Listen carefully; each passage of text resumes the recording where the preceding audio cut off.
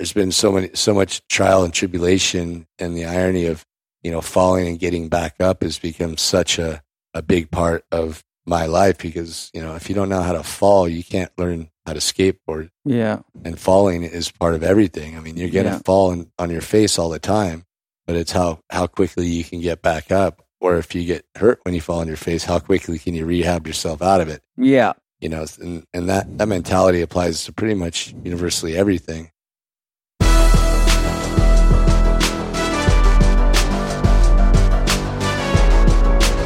Welcome to Living 4D with Paul Chek.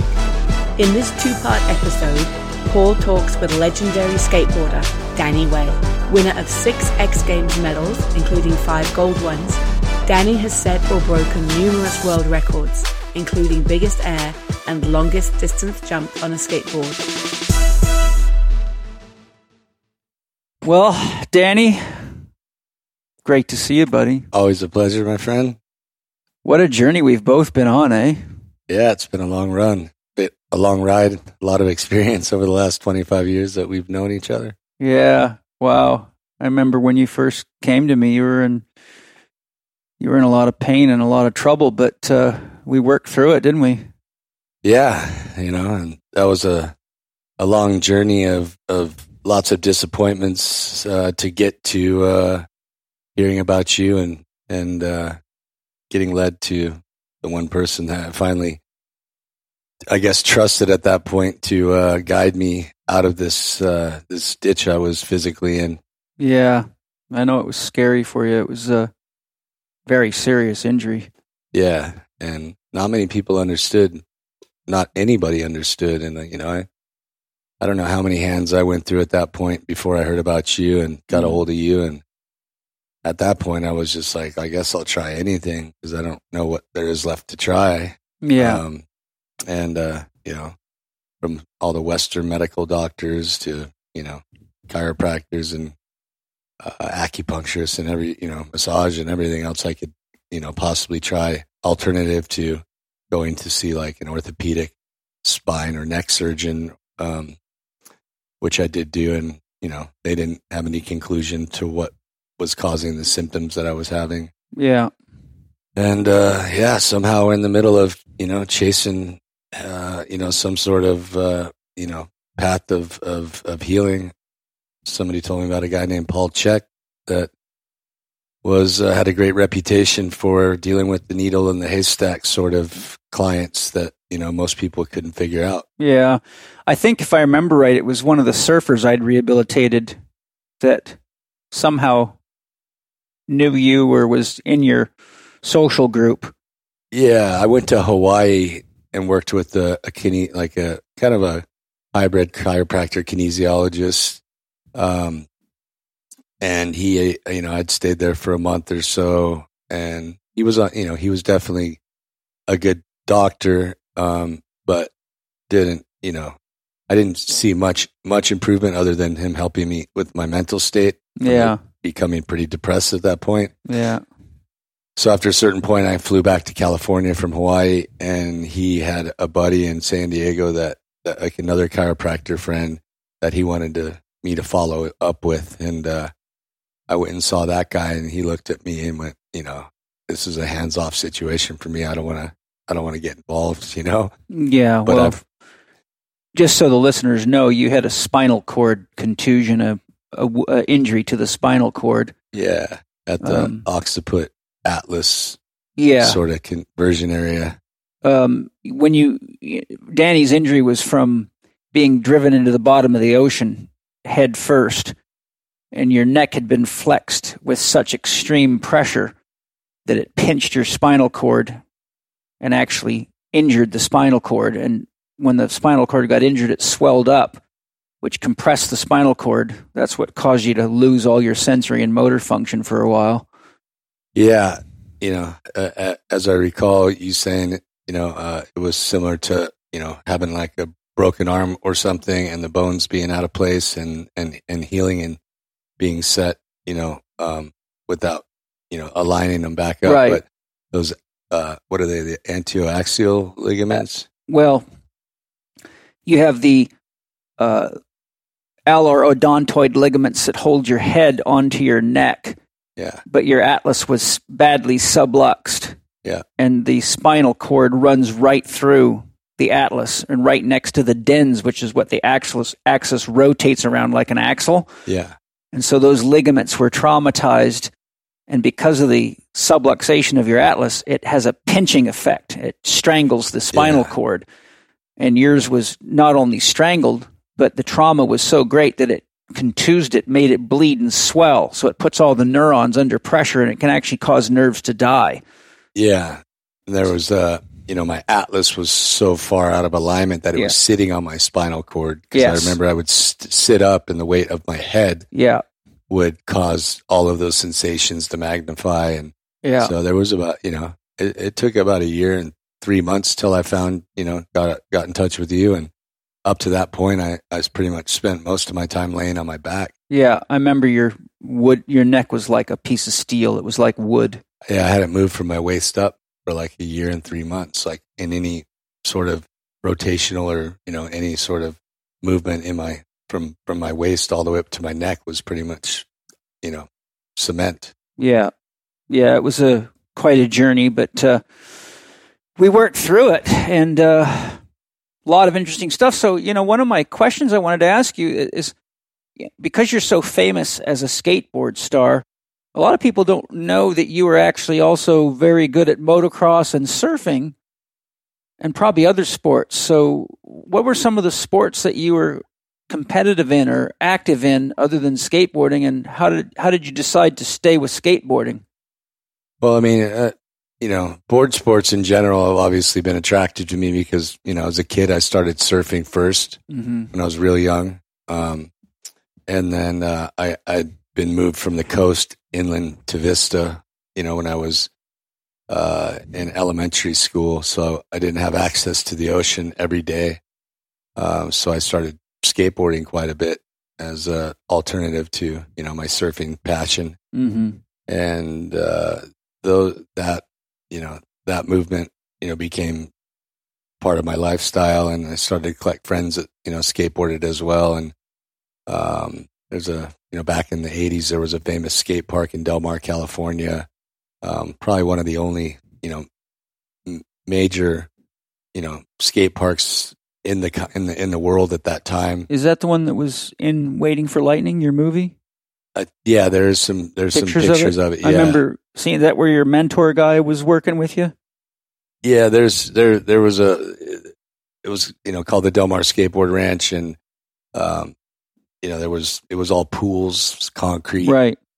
And it's the same skate park Tony Hawk grew up in. And, most of the legendary pros from that era, had to be in San Diego or near this skate park to really make a career happen, because there wasn't very many spots in the the world and that was the mecca for it. And I just happened to, live close enough that I could, get there a couple times a week. And then,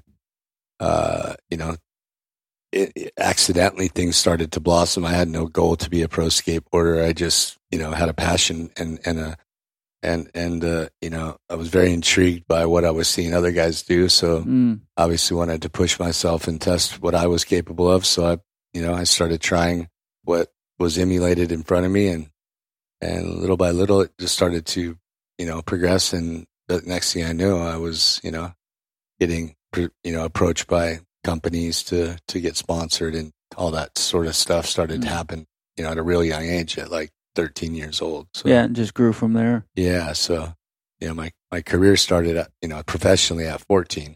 That's pretty early. Yeah. So it's been a long road. It's been a long journey, and I know you've done a lot. Just for our listeners, you've set a bunch of records. Some may not know you jumped the Great Wall of China on a skateboard, which is one of my favorite pieces of video to show in some of my lectures, by the way. Oh, right. I showed it at the Pacific College of Oriental Medicine's. I did the keynote there and showed it there, and everybody was like, "Oh my God!" Yeah, that was an interesting experience, to say the least. But yeah, I mean, the mentality behind that was, I was evolving my visions of what was possible with skateboarding and progressing things to a point where, I was building these prototype ramps essentially out in this area, out in East San Diego County, and right. Kind of out in the middle of nowhere where it's really hard to get perspective on the magnitude because it's just dirt and hills everywhere. Right. So I was like, knowing, how big, the magnitude of this was, I was looking for the perfect scale, something to give it scale, and something that most people could, relate to. Have heard of or could relate to. And that was my way of, I guess putting this whole movement into perspective for people that, maybe never expected to see skateboarding on that scale, And you have set some Guinness Book of World Records, isn't that one of them? Yeah, that's I have. I think it's to be honest, I think I don't know exactly the count, but it's definitely over 10. Guinness Book records. Right. I have There's some that I didn't even know that they considered a record, but that's good. They can call it a record if they want, but the world records are not necessarily always my goal. They just happen to be a byproduct of the progression of what I'm doing. So what are some of the kind of the highlights? We got the Great Wall of China, which is obviously an incredible accomplishment. I remember, I can't remember how old you were, but it was a few years after we got you rehabbed and back in the game, your helicopter stunt, which was quite amazing, 35 feet in the air out of a helicopter. And I saw a video of it, and I know that you set a record for going like 35 feet in the air, the largest bowl jump ever, wasn't it? Yeah, I built the largest half pipe at that time that had ever been built. And yeah, it was about 35 feet above the ground. I think that was 16 and a half feet of air above the lip of the ramp. But the ramp is that what it was? But total, yeah. And the helicopter, wasn't a planned event or stunt at all. We rented a helicopter to shoot video from, and the helicopter kept hovering above the ramp. And I was kind of, I don't know if I was really joking. I just didn't think it would happen. But I was like, it looks like you could jump off the helicopter into the ramp because of the way it was, hovering. Yeah. And then, one of my friend Rob Deerdick and my brother, they went over right away and started talking to the pilot about it. And he was like, oh yeah, we can do that.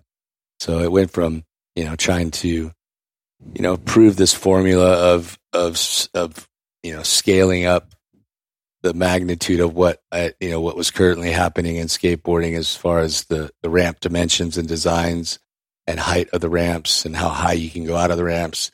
I was trying to prove that the existing formula was, why was that the standard, and, who had experimented past that to see if there's a better formula. Right.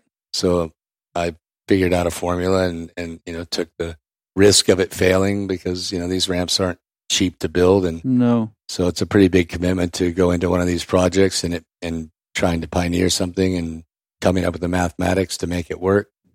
So that to me was, the beginning of a whole movement that led to the Great Wall of China and things like that. But that was a world record air I did that day. Yeah, that's what I remember. That was the that was the first air record I'd set. Weren't you like 35 feet in the air when you jumped out of the helicopter? Yeah, something like that. And I didn't have a measurement on the thing. Yeah, but it was roughly in that neighborhood. Yeah. The first time out, you what was it? Your ankle or your shoulder? I think you knock your shoulder out of the socket. I went after I did that the first time. MTV threw an event at the Hard Rock in Las Vegas called the MTV Sports and Music Festival, and they basically wanted to take what I had created in San Diego at Brownfield Airport when I jumped out of the helicopter and set that world record for the first time. Mm-hmm. They wanted to have an event in Vegas where it was a competition of high air, who could go the biggest. And prior to the event, they wanted me to do a demonstration of jumping out of the helicopter into the ramp. So I went back for round 2 on that. Uh-huh. And, the first time I jumped out of it, I kind of landed a little weird and wobbled out and just fell backwards and, dislocated my shoulder and tore my labrum and, did a pretty good job of destroying my shoulder that day, but Right. I didn't stop. I mean, I went back up there and jumped out of the helicopter again and concluded what my mission was. But That's what I was referring to, and yeah, I think that's a unique capability that you have, because you got hurt in one of your Great Wall of China jumps too, didn't you? yeah. The first test, they didn't want to give me a test run because they didn't want any of the media to get any content before the day that I was supposed to do it. Right. So the ramp was finished the day before, and they were telling me that I wasn't going to be allowed to test it out. And I was like, It's dangerous. dangerous because some of the translation from my ramp builders, from the United States using standard, measurements, and the government, had brought in a cast of workers essentially to help build the ramp in China, and they didn't speak English and they worked in metrics. So no translation between my crew, between English and Chinese language, Right. and then also the conversion. Some things didn't come out the way they were supposed to be planned. So I was still I was confident I could still get it done, but I wanted to see what I was up against. So I took a test run right before it got dark and after like some of the officials had left the day before. Right. And I dropped in this big tower that I'd built to get to speed. It was roughly about 10 stories tall. Yeah. So, I'm going close to 50 miles an hour. Was that how fast? About 50? Yeah. And I take off, and right away I know that I'm coming up short. Uh-oh. And most often I build like a deck on those ramps, like a safety deck that comes back, roughly, 8 or 12 feet or so, just in case. So there's a buffer there. But I usually build the landing, that come up short deck. I usually angle it about half the angle of the landing ramp, just in case I land on that thing. There's a little bit of give. Right. And they built a completely flat deck on this one with a sharp edge lip. Right.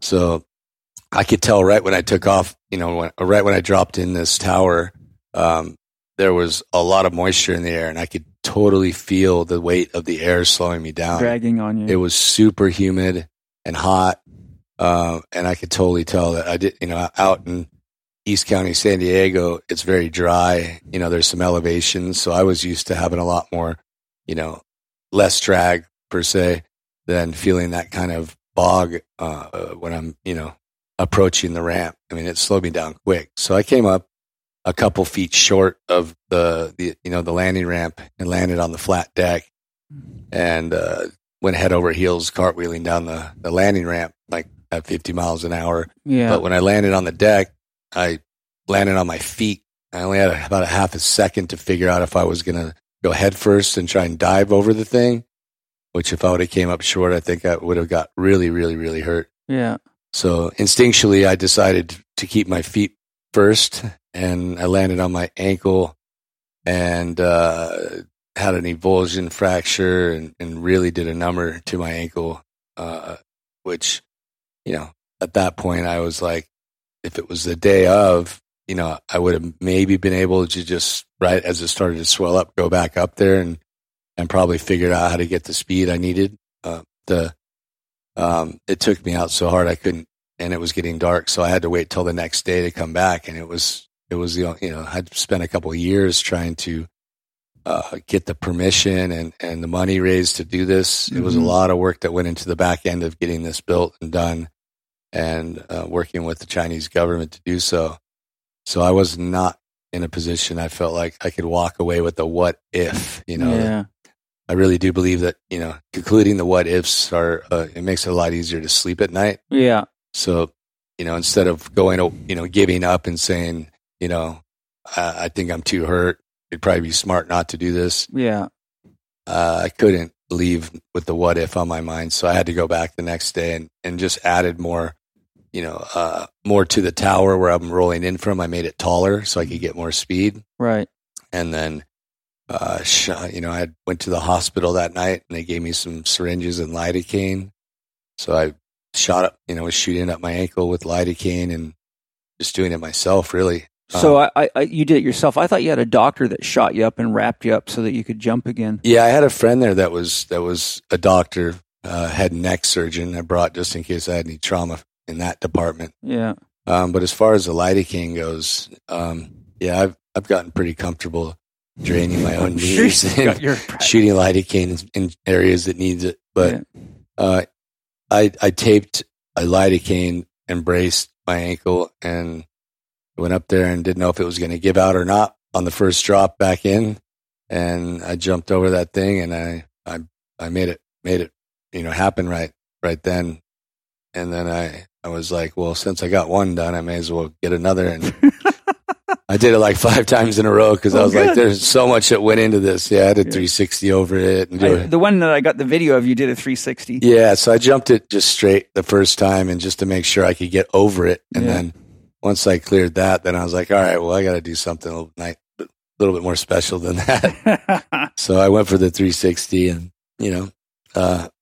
it's a 2.5 years of work and a $500,000 budget. That was a lot went into just one run or 2 runs on that. So, well, it's something that'll be talked about probably for the history of skateboarding. So I think it was a good investment.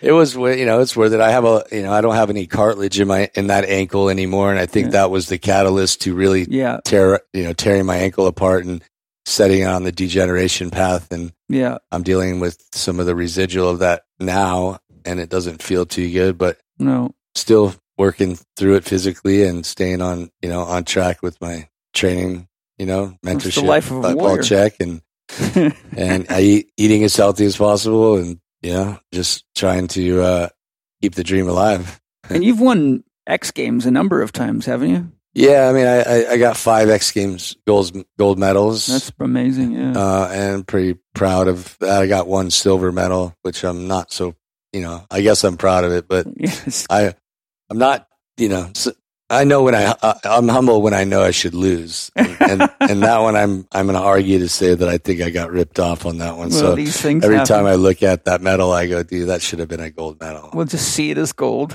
But, at that point, I didn't really care. It was like, I had, my mission was to pave a new genre in skateboarding, make it sustainable, build a, event with ESPN and create a new, genre or, avenue for other skateboarders to follow and to adapt to and evolve to, which has been successful. And, once I saw there was enough guys that could do it and compete it, in this event, I felt like my job was kind of done. And competition isn't my, my favorite thing. Although I've done it, a lot in my career. It's not what I don't really necessarily like competing against other people per se. Like, most of my challenges that I set are to outdo my last challenge for myself. Competing against yourself. Yeah, it's more, it's more personal and it's not, I don't know. I just think I'm not here to prove that I'm better than anybody else. Yeah, there don't have to be a loser. It's just your opportunity to grow. Yeah. And exceed, show yourself what's possible, which is, I think, I tell a lot of athletes, you're giving yourself a lot of stress because you're trying to beat someone else. But ultimately, the biggest dragon you got to overcome is the one inside you. So if you just know that those people are there to inspire you to reach your potential, but you focus on doing your best for you, it takes a lot of the pressure out of the situation. That's the truth. I mean, I always feel, in a competitive environment when I'm competing against other people, it's just like, the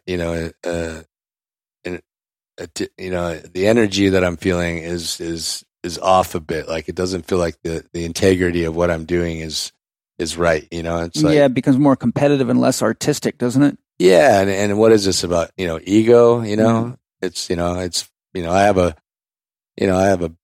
a brain that battles itself in challenge all the time. Yeah. And, it's my ego against my ego, but it's my ego against other people. I don't really thrive on that. It makes me feel really uncomfortable, Yeah. Well, because most people wouldn't really know the depth of you like I would from working with you. But I wanted to ask you, I know that your childhood, like mine, wasn't an easy walk in the park. And I'm curious of if you could share, how do you feel the challenging experiences of your childhood contributed to your ability to be as tenacious and committed as you are? And when I look out and see a lot of the kids that are into skateboarding, I intuitively sense a lot of these kids are also finding freedom and medicine in skateboarding from challenging households. So to summarize that, how do you feel that your childhood maybe created an environment that might have given you certain gifts or abilities that you may not have had without that? And do you feel skateboarding is medicinal for children who are also in challenging home environments? I absolutely think skateboarding is medicinal for kids growing up in dysfunctional environments, for sure. And, and not to, say that every dysfunctional environment also, has some, piece of poverty included, but it kind of seems a little bit common, that most dysfunctional, upbringings are associated with poverty as well. But skateboarding is, a very inexpensive way, to be artistic, creative, and athletic. I think it's, it's one of, the few sports that has really, been created inside the urban environment, and there's tons of things, that were built for not, that have been built that were not built for skateboarding that have become platforms for skateboarding. So it's got, a really organic sort of, evolution of how this, whole, movement of skateboarding has evolved. And I think that, the kids, to just go outside your house with a board, and most sports are, if you're getting into, even surfing and snowboarding are a lot more expensive than skateboarding to get involved in. But skateboarding, you can walk out your front door and go skateboarding, especially live in a city. Yeah. And it's like a skate park everywhere, but it's not an expensive, sort of sport to, to get set up for. And, there's so much freedom in the creativity of it and self-expression.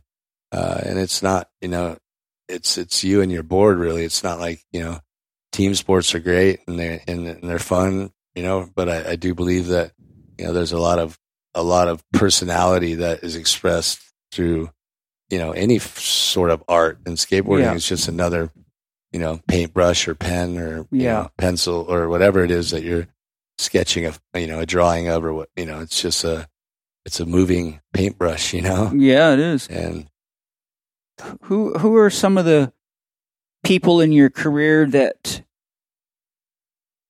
you think were pivotal either in your physical, your emotional, or your mental development? And when you look back on your career and say, it's because I met this person that I have been able to accomplish this or have this mindset, or, have there been individuals, athletes, or people that have somehow given you a piece of the puzzle that you think was essential when you look back on it?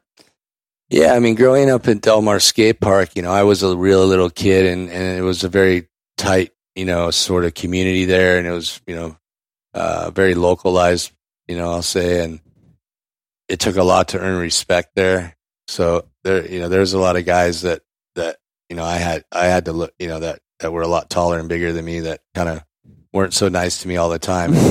My only way to, to respect with the older guys was to do what they were doing or do it better, and that's, there's a handful of guys I grew up at the Del Mar Skate Park that really pushed me and motivated me and kind of got me a little bit angry in some ways, as far as like, I mean, growing up in the household I was growing up, I didn't get a lot of peace, and, it was hard to find, a lot of, I guess, comfort or love all the time. And then you go out into an environment where you're trying to find, that sort of individual space and being creative. And then you got, somebody giving you a little bit of a hard time, it started to empower me to want to succeed, or go beyond what these people that were challenging me with were at. So, I can think of a handful of guys, but, Tony Hawk is one of them for sure. When I was a kid and started skating at Del Mar, he was already on his way to being a pro skateboarder. I was just learning, and he didn't even acknowledge me when I was a kid, so it's ironic that one day, I became, when I first turned pro, one of his biggest rivals. That's great. And, at 13 years, 14 years old, I didn't expect that to happen because, when I was 11 or 12, I wasn't even on his radar. Yeah. I mean, I don't think he viewed me at Del Mar Skate Park as any threat, in his future. But, the lack of, I guess, acknowledgement and, the lack of positive reinforcement and all those things started to make me pretty hungry. Yeah. And made me wanted to, make a statement that I'm here, Well, sometimes the negative begs for a positive, doesn't it? Yeah. I mean, definitely non-negative, sort of reinforce, or the negative, energy definitely is a catalyst to wanting to drive yourself. And I had a lot of that coming my way as a kid. So I just turned it into fuel. I think that's important too, because, having worked with countless athletes, as you know, and people in general, it's amazing how many people, they let these negative, painful experiences be like skunk stink, and they sort of become a victim to the experience and don't get past the poor me, or if only this hadn't happened to me. And so their growth and development often stops right there. Sure. But, I think it's like, when I was a boxer and a kickboxer, there was times when I was like, I didn't even know if I was alive. I was, getting the hell beat out of me. And you have to have enough esprit de corps, inner fire to stand up to the dragon. Yeah. And, as we're discussing with you here, and I've certainly had my share of those moments, but I think that, I guess what I'm hoping people that are listening to this can understand is that anybody that's really made it anywhere in their life of any significance has usually gone through some beatings and has plenty of opportunity to say poor me and give up. Yeah. But it's and a lot of people do that, which is sad. It is sad. But I think what I'm sharing here is hopefully your story is inspiration. I know when I came up to your opening of Waiting for Lightning, I found it very inspirational. It was my first time to be in a movie, so that was kind of fun. Wow. But it was very inspirational because it really showed a lot about the trials of your life and the beatings and the challenges. It was and so for those that haven't listened to that, especially if you're a younger person wanting to find your path in life, I think Waiting for Lightning is a great movie. Well, I appreciate that. Yeah, I was very, very proud of that film, and it does have a good storyline of explanation of the catalysts that continue to keep fueling my fire. And, as a kid, I didn't really feel like I entered that state of poor me. It was more, I'm not going to be a part of this, and I'm going to do everything I can to change, my environment someday. And, every opportunity I had to prove myself or to take advantage of that negativity and turn it into fuel, I channeled it all into my, I would say, I guess it was, a form of anger and, anger management per se, put in the right direction. Yeah. Channeled anger. Channeled anger. But, you can also self-destruct if you don't, release this energy. And I would find myself getting satisfaction out of releasing my energy in ways that were dangerous and, life-threatening or, physically debilitating. But the walking on the edge of the cliff started to hone my focus and confidence, dealing with stress and anger and those things. I mean, most people get so comfortable staying away from the edge of the cliff, and I feel like, a lot of people live a pretty dim life because their fear mechanisms kick in so early that they never really even, they stay so far away from the edge of the cliff, they don't even see the edge, and there's a lot of space in between that spot and the edge of the cliff. And, when you start tightroping on the edge of the cliff, then you're really living. Yeah, you can hear your heartbeat. Yeah, and then there's a comfort zone that you find in that, and then you start to relate that to all these other things, and things aren't, life is dangerous, and life is going to have turmoil and negativity, and there are going to be challenges of things that are going to depress you. And well, you can make it dangerous by living with fear as your guide, because you never really live. Yeah. And so the next thing you know, you're depressed. And next thing you know, you're on medical drugs. And the next thing you know, you're feeling worse than ever. And so I think that there's a certain level of, there's a zone, right? There's a place between,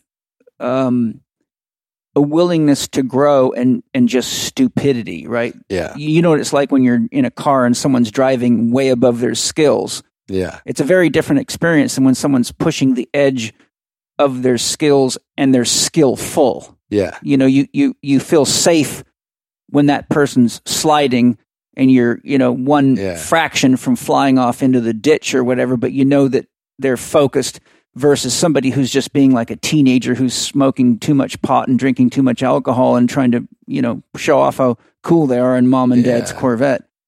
There's a ladder system to, I think, finding that comfort zone of kind of living in, on the edge and being okay and comfortable there. And it's, when you get that strength of comfort living, more close to the risk zone, then, it's a lot easier to absorb trauma and challenges and things like that, because you've been able to, I guess, become centered enough with the risk factors of all of these things that can be emotionally or physically harmful to you, that it's not as, traumatizing to experience some of these things. And you start to realize that, it's almost like an illusion, the fear, Yeah. And the fear will take a lot of people's lives and spiral it, Also, if you buy into the fear too much, it dulls you when you need to be sharp, when you're doing, a serious athletic event, such as what you do, or racing a car or a motorcycle, or even in martial arts. I mean, I remember when I was fighting competitively, I had to fight the 4th ranked amateur boxer in the world who was on my boxing team. And so he was the 1st string welterweight. I was the 3rd string welterweight on our team, which were 3rd ranked in the world as amateur teams. But the first round, I was so afraid of the guy. He was beating the hell out of me. And my cornerman said, "Paul, you can take this guy out. You just are afraid of him, but you're not fighting him. You're running from him. Go fight him." And so the 2nd round, I got a little braver and I hit him with some good shots. And then the 3rd round, my cornerman said, "Paul, you probably aren't going to make it through the 3rd round if you don't go take this guy out." And the 3rd round, I just decided I've made it 2 rounds with this guy and he hasn't knocked me out. So now is my chance. I better go do something about it. And I had a hell of a good 3rd round. I actually outpointed him in the 3rd round, according to the referee's scores. And then I remember kicking myself, going, why did I let myself get so afraid? Because if I would have just fought the first 2 rounds like I fought the 3rd round, I would have beaten this guy. Yeah. And so, there's many experiences like that where my own experiences where I look back on it and say, okay, I learned that fear can be useful to motivate you. Fear can be useful to make sure you dot your I's and cross your T's and your equipment's working. Yeah. And you got your shit together. Fear's a healthy emotion if it's used correctly. Yeah. But if fear takes you over, then it stops you from accessing the genie inside of you that can guide you beyond the point of which your conscious mind can guide you. Yeah. Have you, Carl Jung says no man is fully alive until he has the power to destroy himself. And man, you have skirted the edge of self-destruction a lot of times. Yeah. So, your body is a sort of a map of what's possible surgically. How many surgeries have you had now? I think it's to the correct number is 24. 24 orthopedic surgeries. Yeah, that's a lot. And I've been around for lots of them. I actually introduced you to the doctor that's done a lot of those surgeries. Yeah. Dr. Bill Previte, he's done, I think, about 20 of them. Yeah. And I'm grateful that you took me up on that offer to meet with him, because he, as you know, is a master surgeon. So for those of you broken boys out there or girls, if you need a really skillful orthopedic surgeon, Bill Previte, DO in San Diego, California is the place to go. But where I'm really heading with this is, I've known you for 25 years, and I know you live intensely and fully with everything that you do, whether it be loving the women in your life or playing with your kids or making music or medicine ceremonies and talking to God or whatever it is. But, one of the things that I know is challenging, because I've worked with lots of athletes that have this challenge, is how do you manage the pace of a world that moves so much slower than Danny Way vibrates at? How do you make that transition so that you don't find yourself driving too fast all the time and pushing everybody and everything around you to the point that it actually could lead to challenges in relationships and in life itself? I mean, that's a good question, because that is a very it's an art to be able to control that, because you want to surround yourself with people that are similar to you, so you feel normal. Yeah. That must be hard for you. You don't want people to tell you to slow down when you're driving fast. No, it's like, shut up. Yeah. So I don't know. I think organic, naturally, I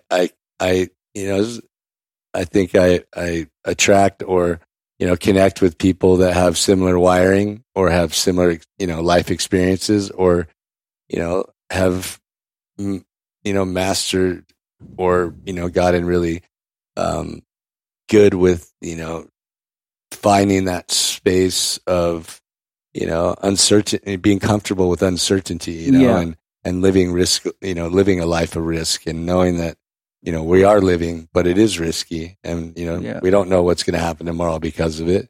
Yeah. But,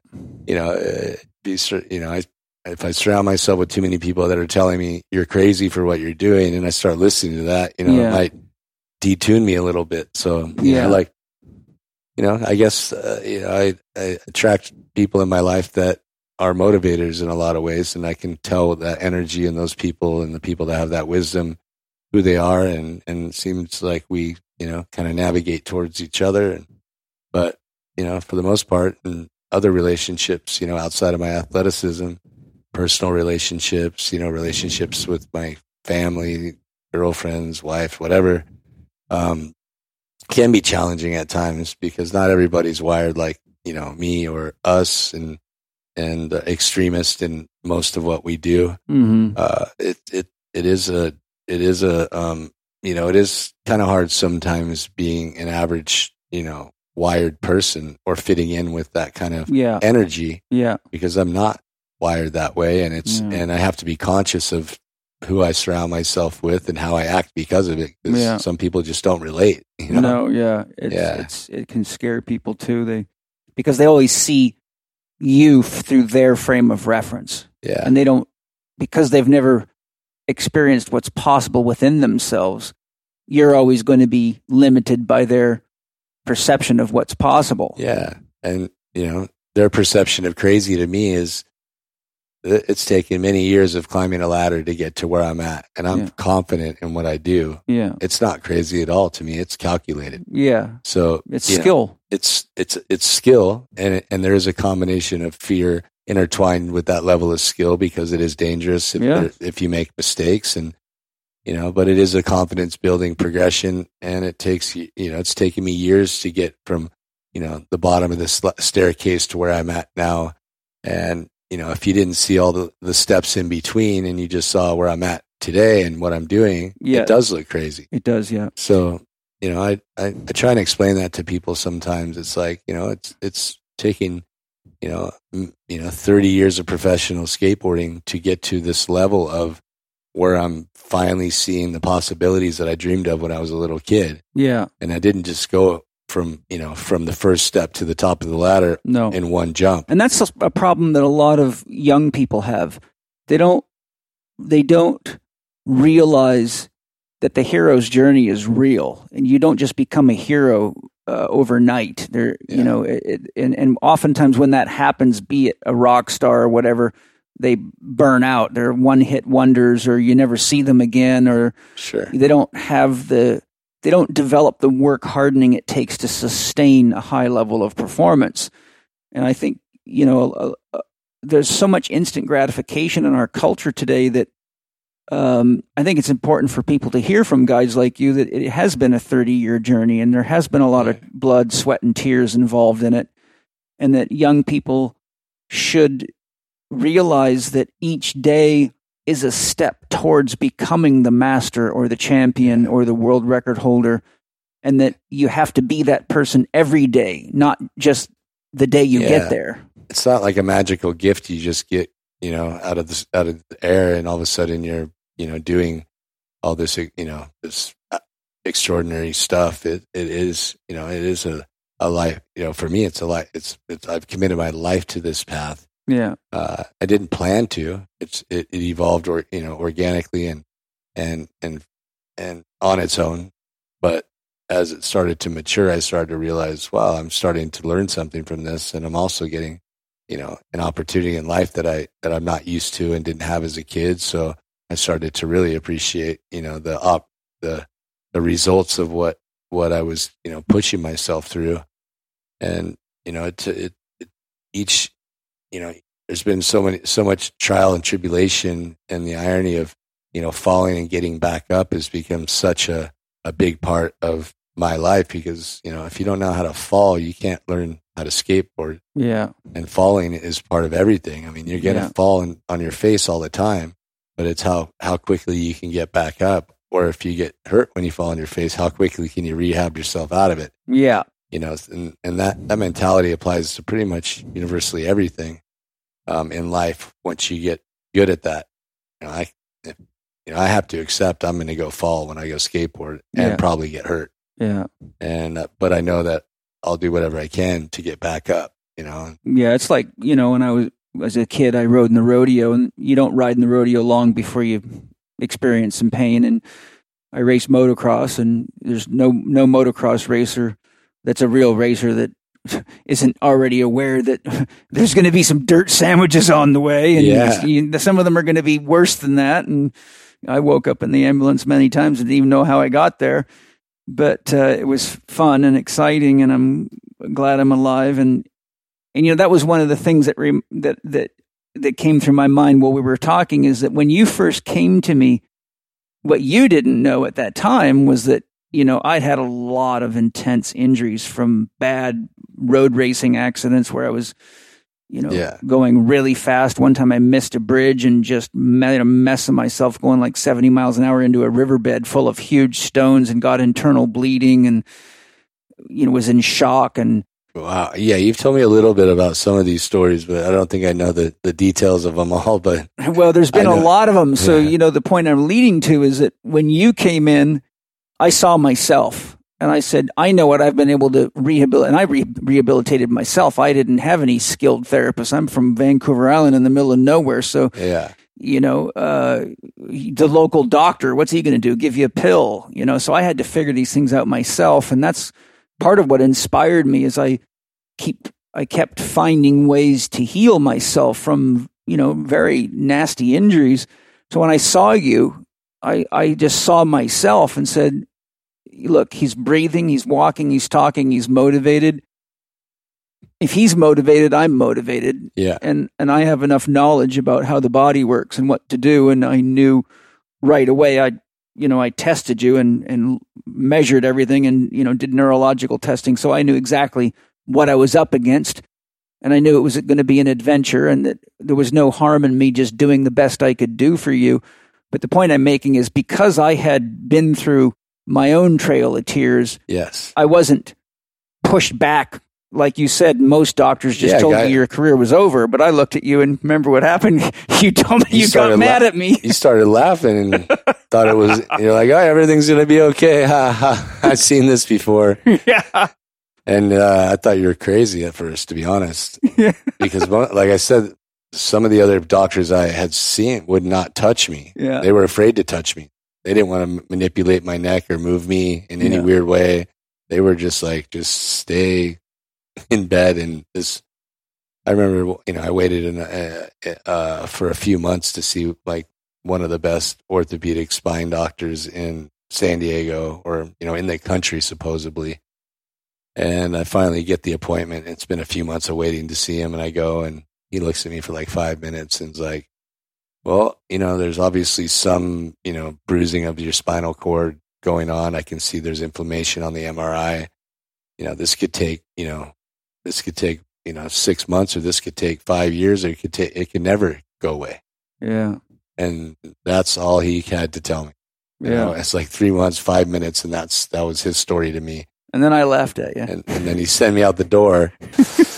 Yeah, this was like earlier on, and in the early stages of it, I saw this guy, and then by the time I got to you, I was just like, everybody had their own story of what they thought was going on and what they could or couldn't do, and then you came in and started laughing, and there was something sincere about your laugh and your confidence that I trusted, so I at that point I didn't really have much to lose. I felt like, but to listen and somehow I trusted your energy and followed the orders and went from having some paralysis in my hands and numbness and all throughout my whole body to competitively coming back in the next 3 or 4 months and 4 months and then won my first contest back.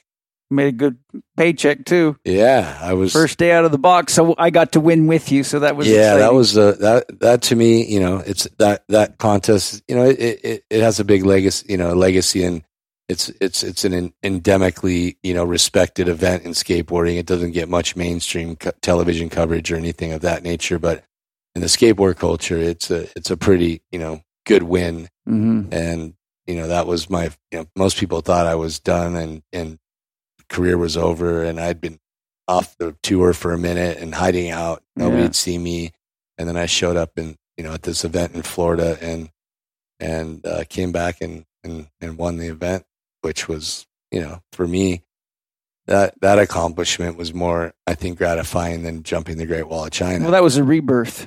Yeah, I had no idea that I was going to ever ride a skateboard again, let alone come back and compete and win right away. Yeah. But I worked you hard. Yeah, and I worked you hard in therapy. It was painful therapy. I had to break up a lot of scar tissue and mobilize joints that were extremely locked and adhesed together from inner bleeding and trauma. And it's a lot of people can't take that kind of therapy. Yeah, that the therapy was. It was it was a quick ramp up. At first, I was a little intimidated, and then it seemed like once I was capable of trusting you and let go and believe, I did have a lot of fear at that point. When you smash the hard drive that hard and you're getting all this, scattered information shot around your nervous system. Yeah. It wakes you up. That was the scariest spot I've ever been in physically in my whole life to date, as far as injury goes, because I thought I was permanently fried. Sorry. You can say that too. I definitely thought I was permanently fucked. Yeah. But, the irony, we were talking about that earlier of what had happened to me at that time. I started at a real young age, and I took my health for granted when I was a kid. I abused myself so much and just had the never stop mentality. Even though I would get hurt, I would keep going. And that started, at a young enough age that by the time I was 19, when this injury happened, I had done a lot of damage to my body already anyways. Yeah. And I was on a path of self-destruction with no education. I had no mentor in that way. Yeah. All I had was, some skateboarding talent and confidence. But as far as, maintaining that, or creating that longevity in my career, I didn't foresee myself getting past, 30 years old with a pro skateboarding career. I thought that was a great benchmark as a kid. Yeah. And, I had no idea that I was going to obviously have this surfing accident that was going to leave me in this position of hardship physically. And, and by the grace of God, through that path, I met you, and the mentorship from that point on has been, the catalyst to all of the endeavors that I have been able to accomplish since. And that I taught you a lot of things that most athletes never know. And so I'm very grateful for what we were able to give each other, right? I got in you and many others, I got to see that I had a unique skill set that wasn't standard in the industry. I was able to mix viewpoints and technical mindsets into one approach. And, yes. Like when I saw you, part of the reason that I laughed is because when I looked into your eyes, I saw primal fear, and not the fear of I'm afraid to do this, but I'm afraid I will never get to be myself again.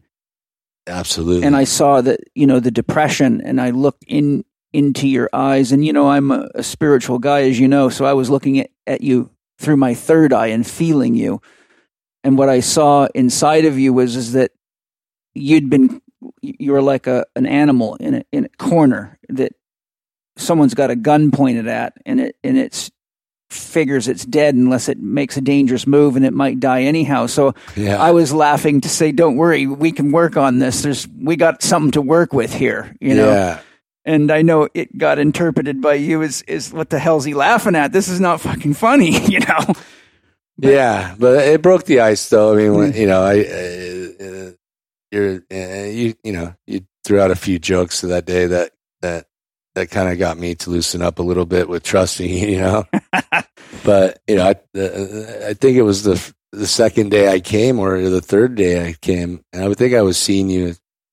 I want to say almost every day or every other day. We were for a while there. We were doing 4 to 5 days a week because there was a lot to do. Yeah, so I think it was the second or third day you told me to bring my skateboard in. Right. Yep. And that was like I didn't know what you wanted to do with it, but then I would come in with the skateboard, and you're like, all right, now we're going to go down to the parking garage, and you're going to ride this thing. Yeah. And that was like the biggest. I didn't want anything to do with my skateboard because I was afraid if I rolled off the curb, I would paralyze myself, Well, and you probably, maybe you don't remember, but what I had done is because you were the first big league skateboarder that had come to me. I'd done, kids playing and hurting themselves as you would in a physical therapy clinic. But my son knew who you were. Yeah. And so when I went home and said, have you ever heard of a skateboarder named Danny Way? And my son said, oh my God, of course I have, Dad. He's one of the best skateboarders in the world. And so he brought me a bunch of videos of you. And I said, well, I want to see what he does because I have got to rehabilitate him. So I need to know how far I have to take him in therapy before it's safe for him to go back and try some of these things.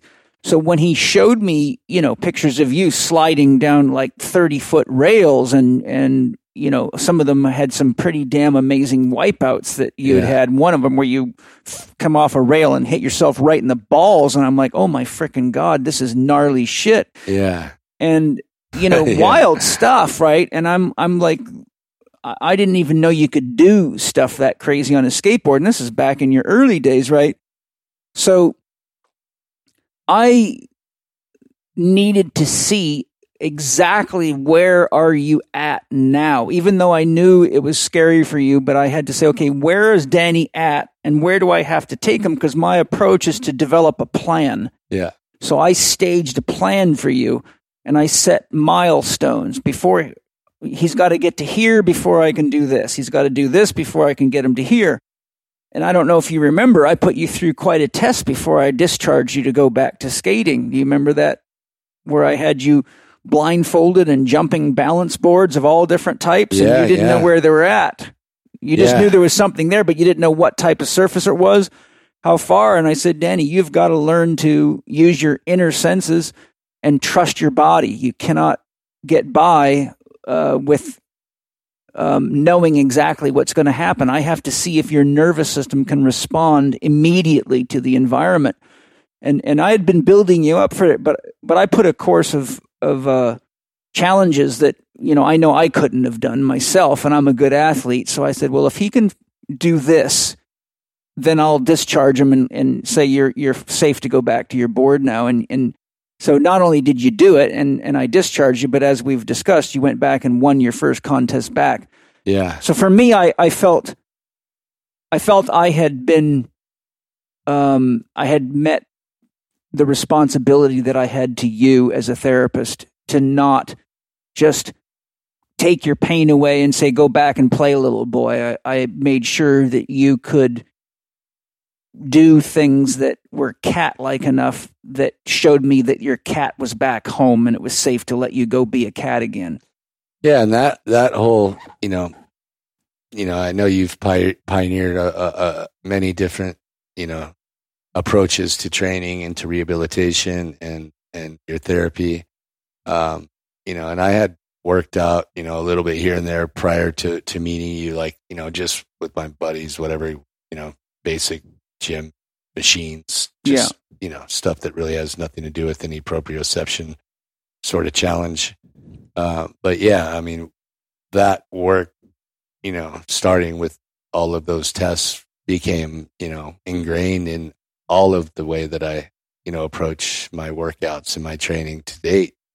At that point, I'd only had probably 2 surgeries, so I've had, at least 22 surgeries since that neck injury. Yeah.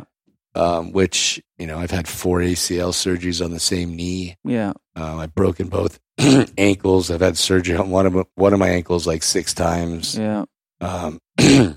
Both the shoulders have been reconstructed, but mainly the knees and ankles stuff, a lot of that proprioception, stability, awareness, cat-like behavior, being agile like that, has become, for me, it's become the cornerstone of my ability to, to snap back or to maintain physical longevity. But it's not traditional work that you're teaching, or that you mentored me with that got me to this place that I'm at today. And not many people can train with me because they don't understand a lot of what I do. And they're not easy exercises. They take a little while to get them down. Yeah. And that brings up a point.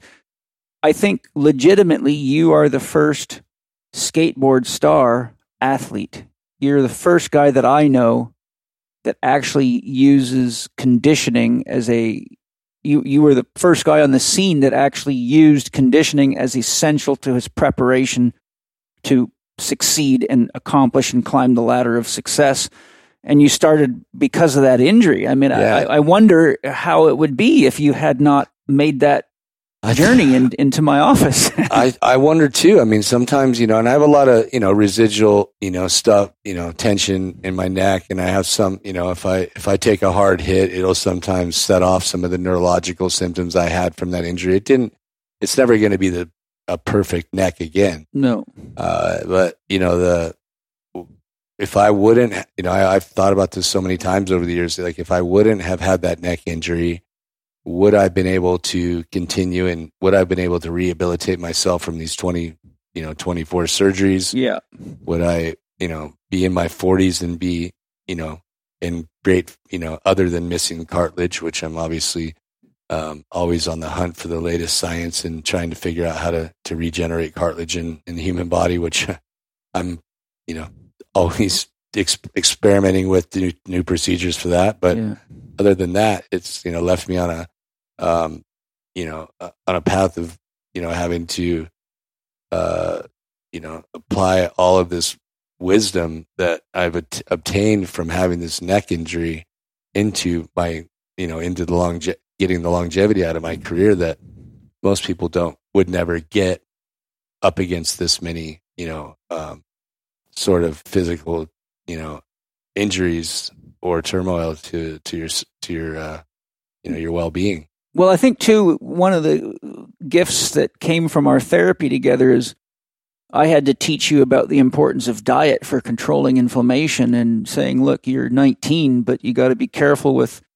19-year-old partying and eat well. And, I did tests on you and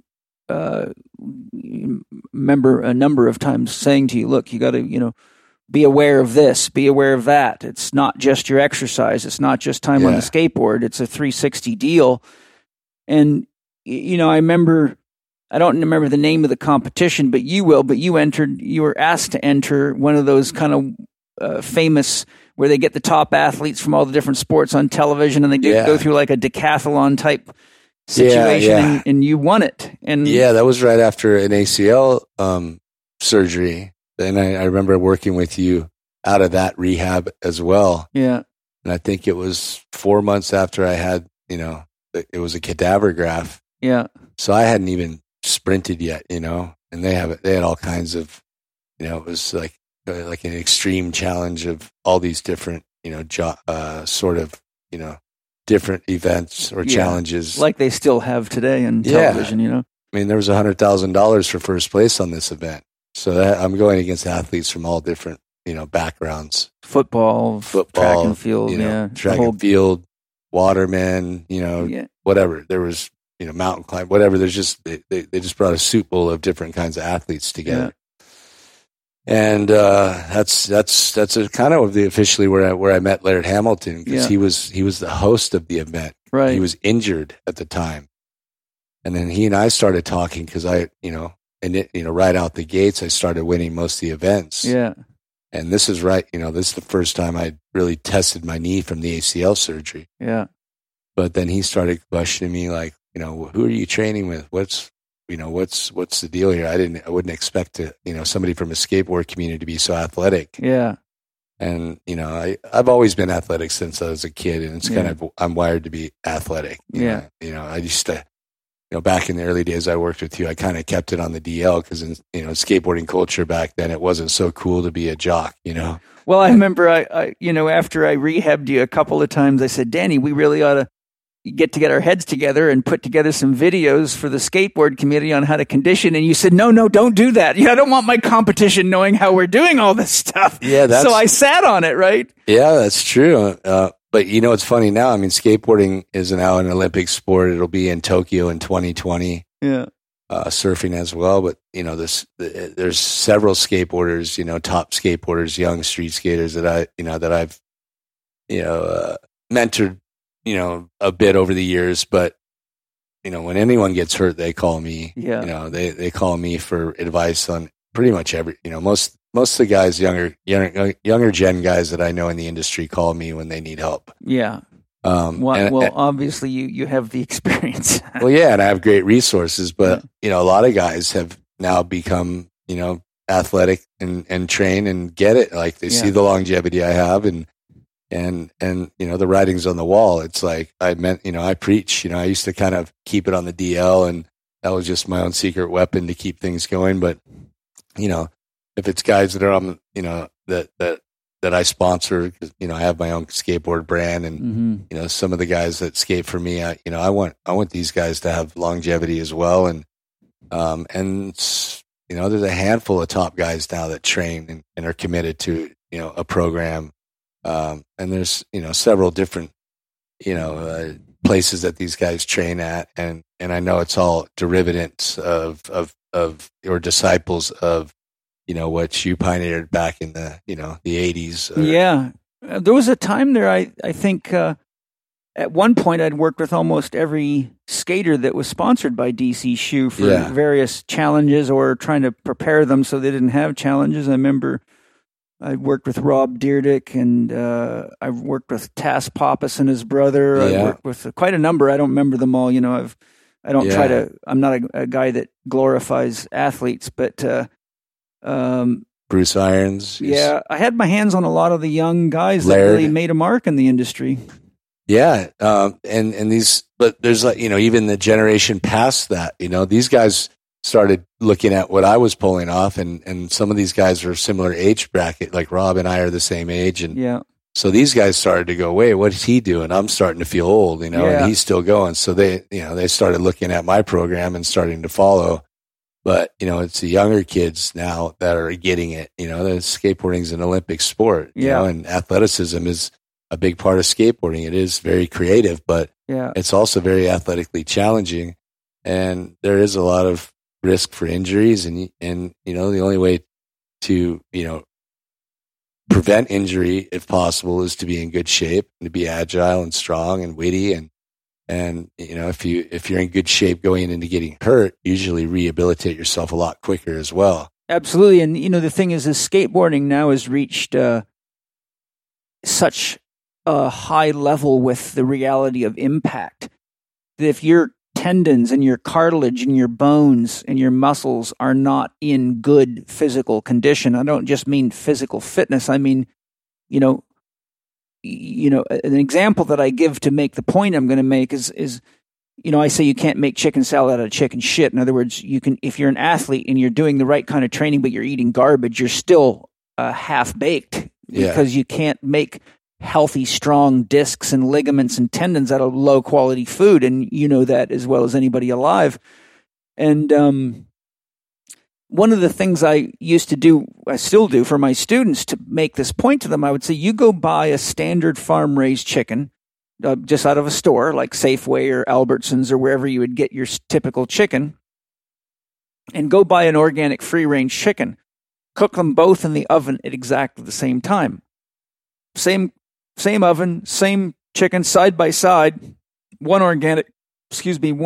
conventional, and then cut the leg thigh combo off and take that leg and thigh in your hand, the leg in one hand, the thigh in the other, and try to snap the knee joint.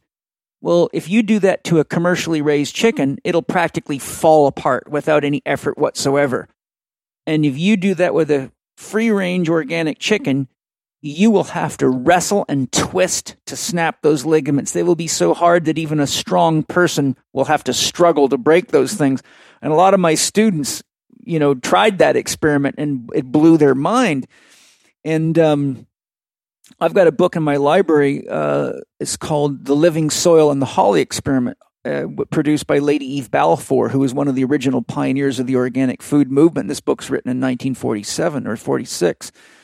And it talks about a boarding school in New Zealand that was having a lot of injuries on their rugby team, and they noticed that the mental performance and some of the markers that the physicians would look at when they were doing like annual school checkups weren't very good. So somebody in the school, like the principal, made it a school project to grow an organic. They actually started a farm to feed the children from their own farm and make farming part of their school practice. Yeah. And one of the first things that happened is the team doctor, the doctor that took care of all the athletes, and their high school rugby team noticed that within several months of eating all organic food, that they were getting a fraction of the ligament, tendon, muscle, and joint injuries that they used to. And so when I read that years and years ago, I read that, long time ago, probably before I'd even met you. And I immediately became aware that, okay, I'm going to pay attention to the integrity of the ligaments in commercially raised food or animals. Yeah. And there's ways I can test that, such as just pulling on them and seeing how much force they can take.